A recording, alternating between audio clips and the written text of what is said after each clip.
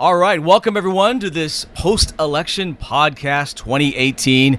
Tony Lopez along with our political analyst Gary Dietrich. I'm glad you still have your voice, Gary. You've been doing a lot of talking. Hey, well, you know what? It's the nature of the biz, but I tell you, this midterm, you had to gear up for this one. This was unlike any since I've been here in the Capitol 30 years. Voter turnout, the big headline, along with the race as of this taping locally that's still undecided.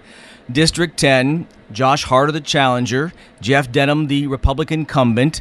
Still too close to call. No big surprise that it's been this tight, right? No, we knew this was going to be a dogfight from the beginning. Millions and millions of dollars spent on both sides. And I hate to tell you, but it's not over just for this time around, but almost certainly a race this tight with a Congress that's still going to be up for grabs in 2020. Make no mistake about it. This race is going to be near the top of the agenda again. And so, you know, Republicans are going to want to hang on to this seat. Democrats are going to want to pick it off if indeed Denham hangs on. Reminiscent of the Ami Bera-Scott Jones race, which exactly was, I think, right. 2 percentage points. Yeah, that's exactly right. Ami Bera, it took them several cycles before they stopped targeting him, right? And they even thought about doing it again this time around, but figured he was safe enough. Now, McClintock, to jump to District 4, looks like he won pretty handily, so I would expect him not to face a serious challenge, more than likely, in 2020. One other quick thing that people should remember is, you know, while we had a much higher turnout than normal in this midterm, that goes up even further, right, for a presidential race. And typically, Democrats see their best shots in presidential years. So if Harder doesn't win this time around, I would expect them to take another shot at this seat in 2020. So let's talk about 2020 briefly. And with that, we talk about Gavin Newsom being the new governor-elect. Yes, he's going to jump in, both feet forward to tackle the issues of the state. But bigger picture, he sounded a lot last night, or a lot on election night, like a national candidate. He sure did. I mean, there was really no specifics for California. It was all basically, we need a new day in America, and California's going to lead that way. So, you know, was he tipping his hand that, hey, I plan on being involved in 2020, and if not then, for sure in 2024? I think most people think that's likely to happen. And even if in 2020, he said unequivocally, supposedly right after the election, I am not going to be a candidate. Of course, you've heard that from a lot of people in the past. But he will certainly be involved in politics in 2020. I mean, he'll be asked to go to other states as a surrogate, as a stand-in for Democratic leadership. I know this has been getting some play, the fact that he's saying he's not sure if he's going to live in the capital city. He has young children in school, want to maybe stay in, I believe, Marin County is right. where he's at. Obviously, stealing a page from Governor Arnold Schwarzenegger, living down south in a hotel, right? Yeah, well, and the thing about it is, he said he's going to go check out the governor's mansion. So we'll see. But does a family of four kids want to live there in downtown Sacramento? I don't know. I'm not sure it's all that important. You know, he may spend a couple nights in the mansion here, and then let the family stay down in North Bay, which is 90 minutes away. State propositions on the ballot, a lot of them. There were 11, I believe. The one that impacted the most people, I think, has to do with the gas tax. And Governor Brown, kind of was adamant about telling voters, vote no on this, and no prevailed. Yeah, they did. They spent a lot of money. They outspent the yes side by a lot.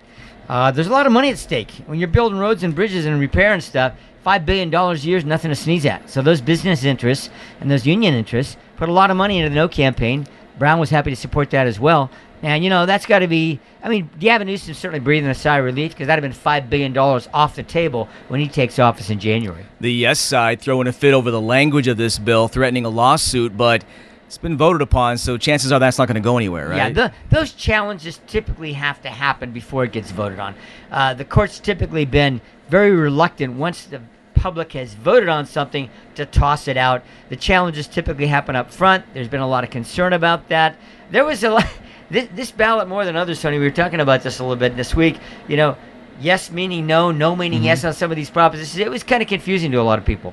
The one thing that passed, and people may think it's going to happen right away, but it is not, is the daylight saving time proposition, which would give us that permanent extra hour of light later in the day. Hopefully that didn't sound too confusing. You know what I mean. You're going to be able to watch your dog. See, even daylight saving time is confusing. Bottom line, people, here's the thing. I know I understand we have had more hits on our website about Prop 7 than we have anything else. And people calling into the station, all right, folks, this is it.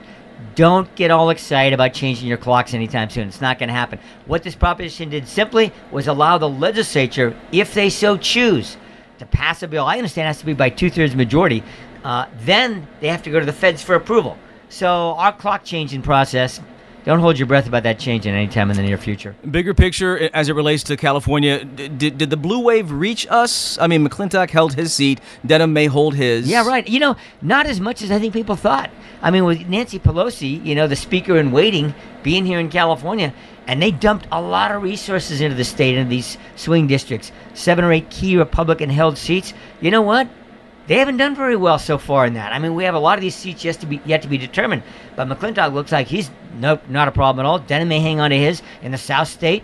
Democrats might pick up a couple, but I think a lot of people thought this is going to be ground zero, and it just didn't turn out that way. I know the race for school superintendent isn't officially called, but Marshall Tuck was leading. And if that happens, that could really change the face of education in the state. Yeah, CTA, California Teachers Association, big time supporters of his opponent, Thurmond. They usually help call the shots on these races. I mean, typically who the teachers get behind wins. That hasn't happened, it looks like, in this race. And there's going to be some noise-making going on, no doubt about it, in the K-12 education system if Tuck is actually the winner here. Speaking with Gary Dietrich, our political analyst, Tony Lopez here along with you. This Postmortem Politipod podcast, if you will. Thanks for tuning in. We appreciate it. We want to talk briefly, though, about the President Trump's reaction to the midterms, because presidents in the past that have lost Congress have said, oh, we got hammered, we got shellacked, we lost. He's claiming victory in large part because he feels that he could negotiate now with the other side and get more done. Your take on that? Well, for one thing, he didn't lose the Senate and the House, and he didn't even lose seats in the Senate. I mean, that's rather remarkable when you think about it. The House flipped. We'll see by how much. We still don't know what that majority is going to look like. Most people are saying it wasn't the big tidal wave we thought it was going to be, because I don't think the House majority is going to be that huge. And more importantly, Republicans could have picked up as many as 5 seats. Now, that is huge, because what that does for the president is, especially with his judicial nominees, we've already seen he's already gotten 2 Supreme Court justices confirmed, but there's lots of other nominees that could impact the direction of the courts in the United States for decades. So there you go. That's one aspect that he's going to be dealing with. Now, the other thing, dealing with a democratically controlled House.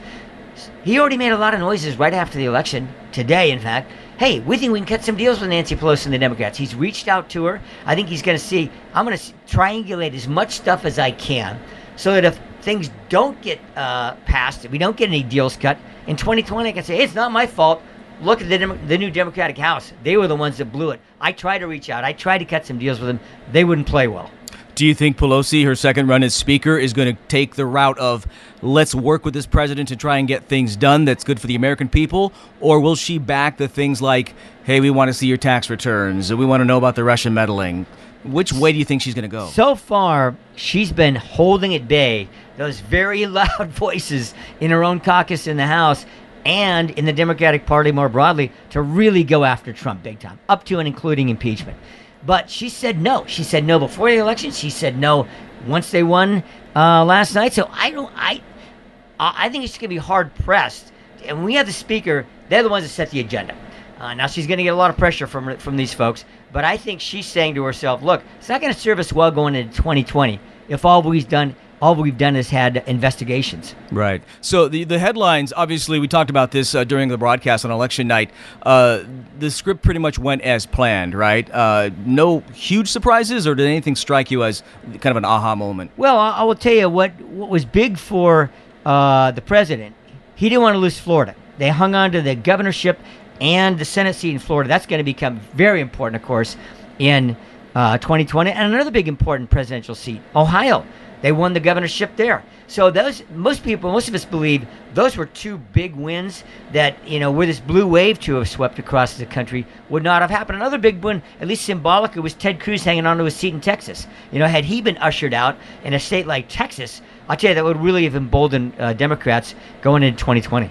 And the race for 2020 begins here, right now, today, right? Oh, yeah. We're going to see. I mean, we already have, of course. We already have a candidate in residence here in Kamala Harris. Lots of whispers about Gavin Newsom, but make no mistake about it. I mean, every Democrat knows that to get that nomination, they're going to have to win California. So, and not only that, but we are the gigantic campaign cash ATM machine, right? I mean, in Silicon Valley and especially down in Hollywood. So we're going to see every serious Democratic candidate in just the next few months right here in California. Do you think people in middle America sitting on their the porch of their farm who might be a little left-leaning, perhaps, looking at a California candidate, would they buy into that? Because a lot of parts of our country think that a part of California is kind of wacko, right? Yeah, but these people are spending so much time already in Iowa, they probably already know the people that are serving coffee downtown, Yeah. at the cafes. I mean, that's the irony of this, right? I mean, these people that are big state politicians are hanging out in little cafes with 15 people in places like New Hampshire and Iowa, and it's going to be real interesting to see how this all shakes out because, honestly, certainly right after the holidays, the presidential race is going to be going big time. Yeah, well, you know what? I'm all for focusing on the holidays now because the midterm elections are over. It's been nice to talk to you, Gary, about just the intricacies of it, the ins and outs, as we kind of give people, different flavor because we can throw all the numbers and all the, analytics at someone. We just have to really break it down and talk like we're sitting at a coffee shop just chatting with someone. Yeah, and that's what we've tried to do on these Politipods, and I look forward to doing more down the road with you. And, Gavin Newsom's going to present his agenda for the state early in January. We're going to know a lot about where he's planning to take the state, and I think people are going to have a lot of feelings about that, either strongly positive or not. Yeah, and for that State of the State, of course, we'll probably bring back another Politipod episode and talk about what Governor-elect Newsom is discussing as far as getting more specific. So, as always, Gary, thank you for your time. You can tune in to CBS 13, of course, and see Gary give his expert analysis. And every once in a while, we'll show up on the Politipod scene here and just kind of talk about things that are happening in our neck of the woods or on the broader national scale. And then just imagine, Joey, just imagine what our Politipods are going to be like when we near our California primary and you have dozens of Democratic candidates vying to be part of that. Yeah. I mean, it's going to be wild. I think California could play a very, very large role in this next presidential race. To steal a line from the Carpenters, we've only just begun. There you go. Absolutely. Thanks for listening, folks. Tony Lopez along with Gary Dietrich. Of course, tune in to CBS 13 for all your news of the day, breaking news, sports, weather, politics, you name it. As always, thanks for listening. You guys have a great day. Take care.